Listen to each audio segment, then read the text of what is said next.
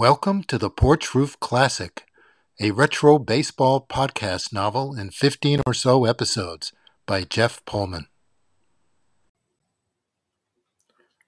Episode 3.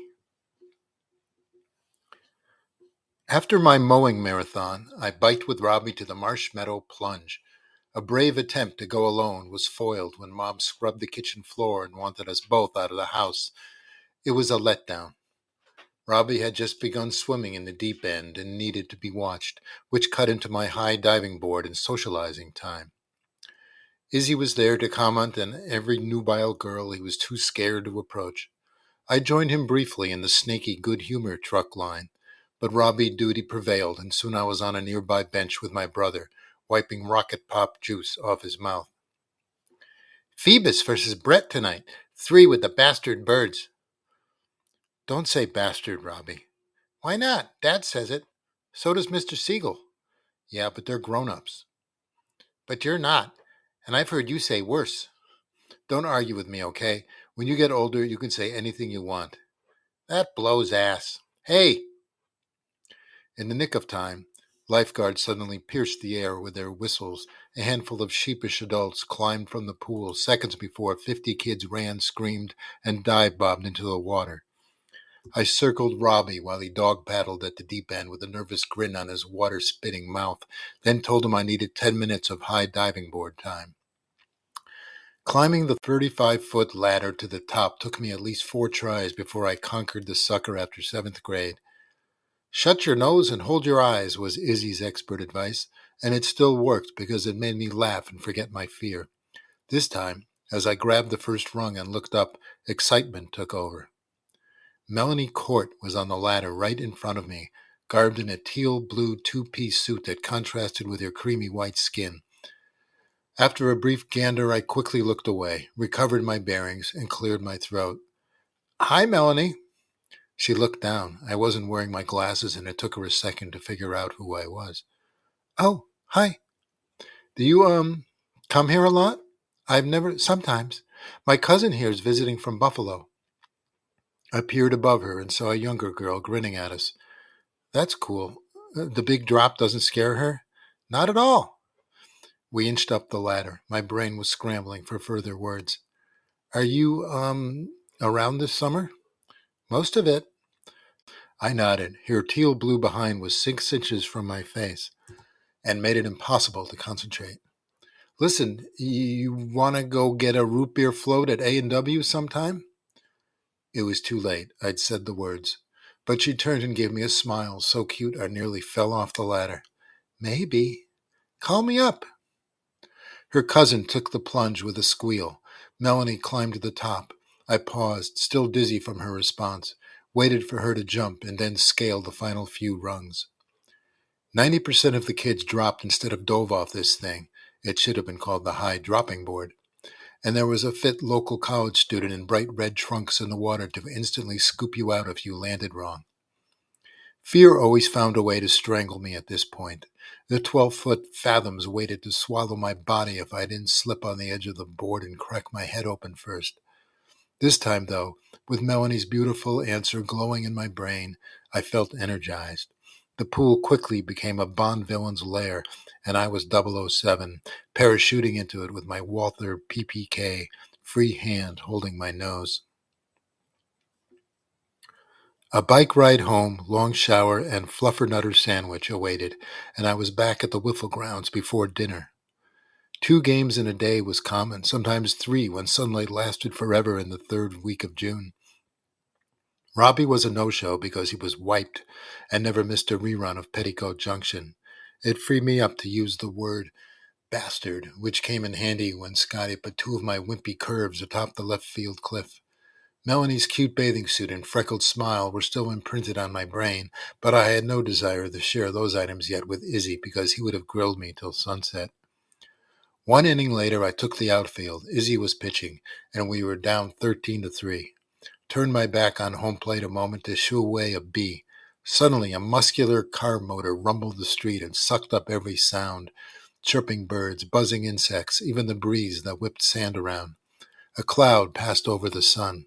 I turned and looked back toward home plate. Danny Blight stood at the narrow Wiffle Grounds entrance, hands on his hips. He wore cut-off jean shorts and a gruesome yellow polo shirt with red and blue stars on the collar. Mick Shaw was beside him, along with a stocky guy with a handlebar mustache, pointy sideburns, and giant set of car keys dangling from his belt. He could only be Mick's older brother. "How cute," said Danny. "Who invited you?" asked Izzy. "No one," said Mick. "Free country." "Damn straight," added brother of Mick. "My only question," continued Danny, picking up one of our bats and twirling it in his big hand like a baton, "is who gave you permission to play fairy ball anywhere you want?" "You drove all the way here to ask us that?" "Nah, we were just taking a ride to the dump with Nick's brother. Saw this dump here and thought we'd say hi." "Good," said Izzy. "Hi and bye." Danny continued to examine our skilly yellow bat with amazement, then held it up with one hand as if it were a club. "Throw me a few." "No bleeping way," said Izzy. "You're trespassing," barked Mick. "Damn straight," said his brother. "Want us to call the Marshmallow Police? Throw me a few." Izzy was so angry he could only sputter. I walked it in motion for the ball. "I'll throw you one, Danny, but just one." "Damn yids," muttered Mick. "Gotta negotiate everything." "Okay, one then," said Danny, beaming. I located the stretched-out dish towel we were using for the mound, placed my middle finger along the ball's rotunda of holes, and prayed for a perfect curve. Danny dug in at home, still holding the bat up with one hand. Scotty rolled his eyes. Jean's mouth dropped open. "You gotta be kidding me," said Izzy. "Sure you don't want to add another limb to that?" "Just throw." I reared back, ground my right heel into the sand, and let loose a high, arcing curve. Danny waited to the last possible millisecond. The bat flashed. There was a plastic crack, and his ICBM missile shot over the center field cliff. He leaped and hooted and took his sweet time preening around our bases like a prize rooster. Izzy wanted to murder him on the spot, or at least find a way to squeeze a wiffle ball into his nose. I wasn't far behind. "You asswipe!" yelled Jean, both fists clenched at his sides. I couldn't see Izzy's left hand because it was inside his glove, but if the red licorice veins in his neck were any clue, it was likely flashing him a bird. "Danny's Cardinals were Marshmallow Little League champs last year, in case you forgot," spat out Mick. "You know, hardball." Oh, believe me, we knew, even though every one of us was a Little League washout. Who could forget Danny's infamous line drive in the championship that hit the third base bag, bounced off Billy Draper's heel, went under a dog, and turned into a game-winning inside-the-park grand slam? "Yeah," said Gene. "I remember that lucky bullshit hit really well, like the time I got my tonsils out." "Great. Want to see me get another one?" "Want to see my bat up your butt and out one of your ears?" "Knock it off, Gene," I said. "It'll just make him more cocky." Danny smirked at me, gave us a little bow, and backpedaled. "See, that's why I like Tosh. He may be a kike, but he's a good kike." He flipped the bat at my chest, and I snatched it before it struck. "Thanks for the good times, kids." "Sure," said Gene. "Now stay the hell away from our field." Danny spun, gave us a shifty grin, an encore bow, and disappeared into the passenger seat of Mick's brother's Datsun. "Why didn't you kick his ass?" Izzy asked me. He was shaking. "Why didn't you?" "Why didn't you guys kick Hitler's ass when you could have?" threw in Gene. It wasn't really a fair question, but the point was made.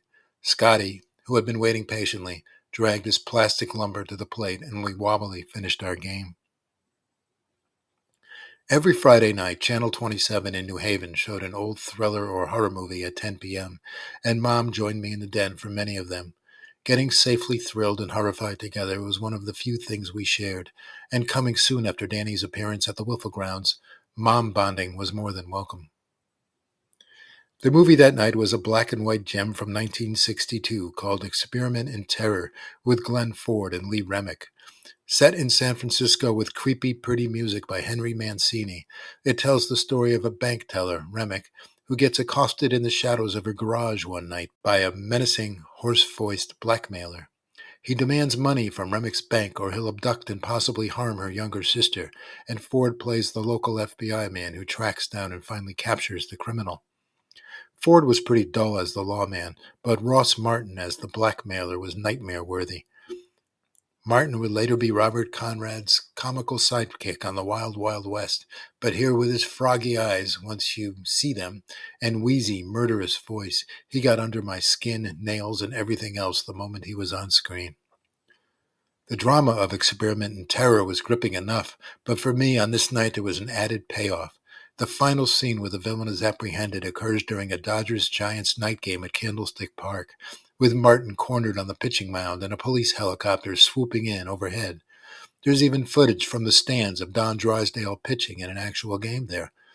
With Fenway still being the lone Major League mecca I had visited, the sequence was suspenseful and orgasmic at the same time. I sat with Mom on our orange vinyl couch. We'd been through 2 bowls of Jiffy Pop, and as was custom, took turns mock covering each other's eyes during the most intense scenes. In earlier years, we'd snuggle a bit for Frankenstein or Godzilla movies, but I was entering high school soon and chose to stay on the far end of the couch. Lee Remick had a pretty sweet face, so naturally it made me think of Melanie for much of the movie. I was tempted to tell Mom about our upcoming root beer date, but didn't want to jinx it. When the movie ended close to midnight, she stood and yawned. I took a bit more time. Ross Martin's voice was still crawling over me. "That was a good one," she said, and collected the popcorn bowls. "Uh-huh. The guy from Wild Wild West was a real creepy villain."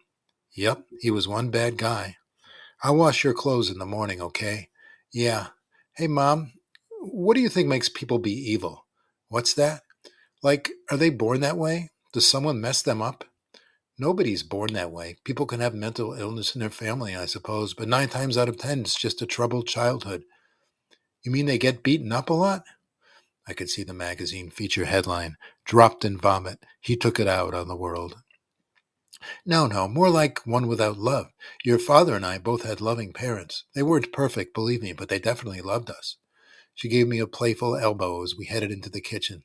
"Lucky for you, right?" "I guess. Actually, Danny Blight is the most evil person I've ever met." "He's a little jerky, that's for sure. All that money they have, and he's still got terrible teeth. Get the lights, sweetie." "I'm just afraid he's going to break up our games every time now." We went down the hall, and her voice lowered as we neared the bedrooms. Dad's snoring nearly drowned it out. "People aren't born jerky, honey. Trust me." She gave me a hug and peck on the cheek. "Sleep well." Easy for her to say. My nightmare about a 7-foot-tall Danny Blight with froggy eyes, rotting hands, and wielding a wooden bat with spikes through it began about 5 a.m. and lasted till daybreak.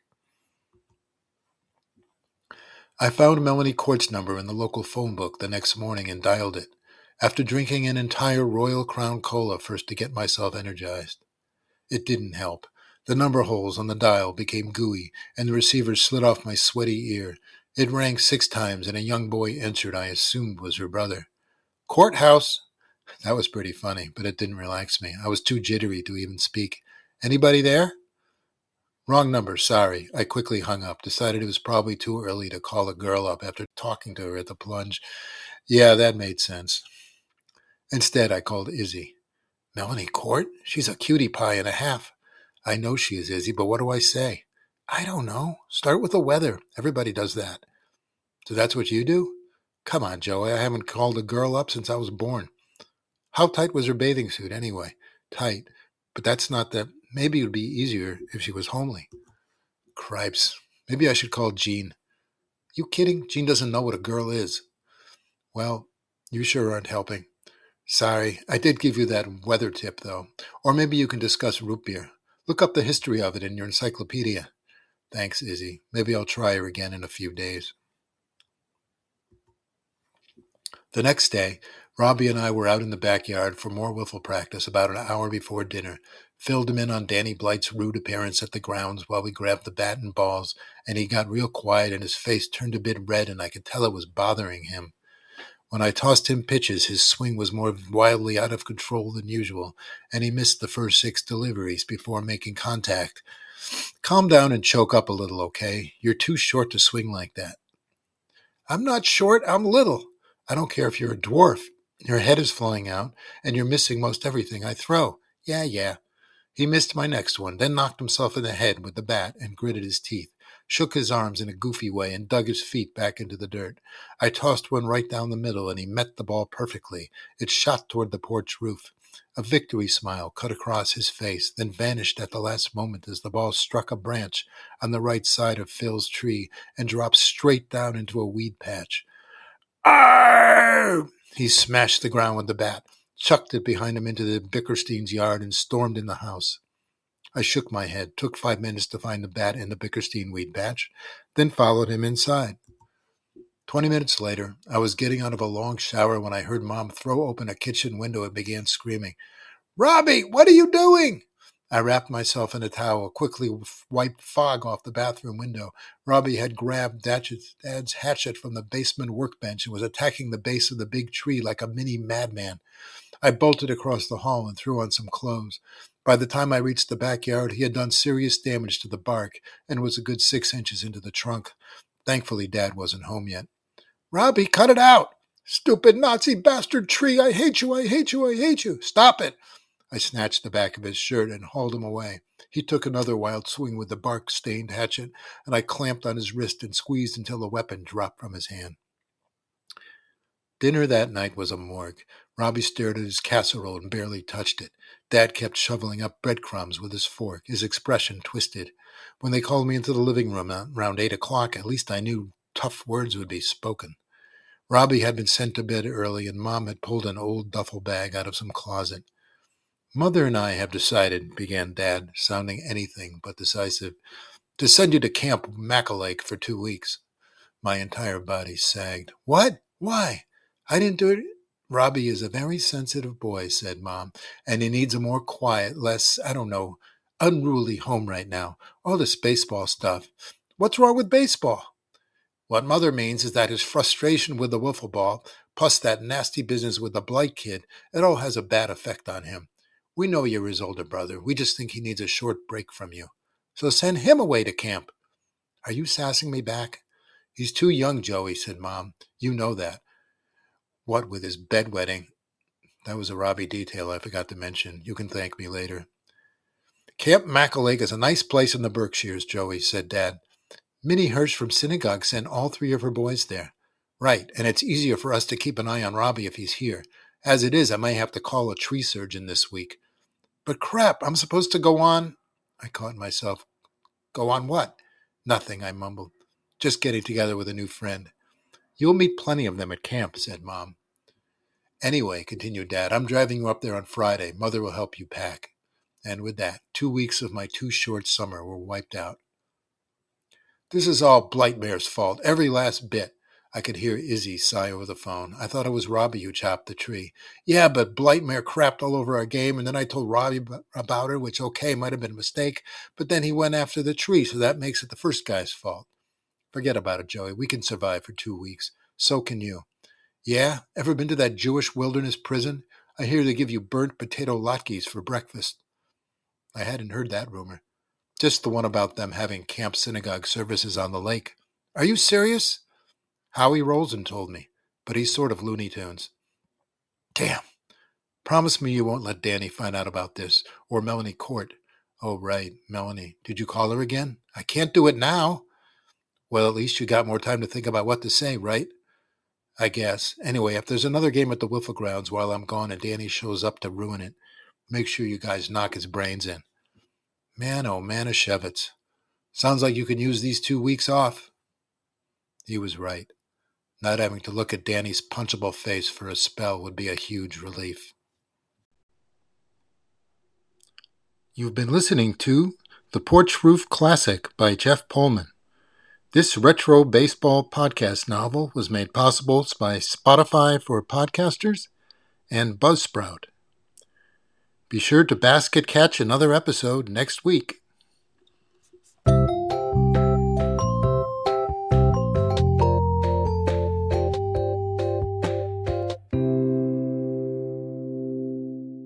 If you enjoyed this podcast and would like to contribute, go to buymeacoffee.com/jpullman54v. Thanks.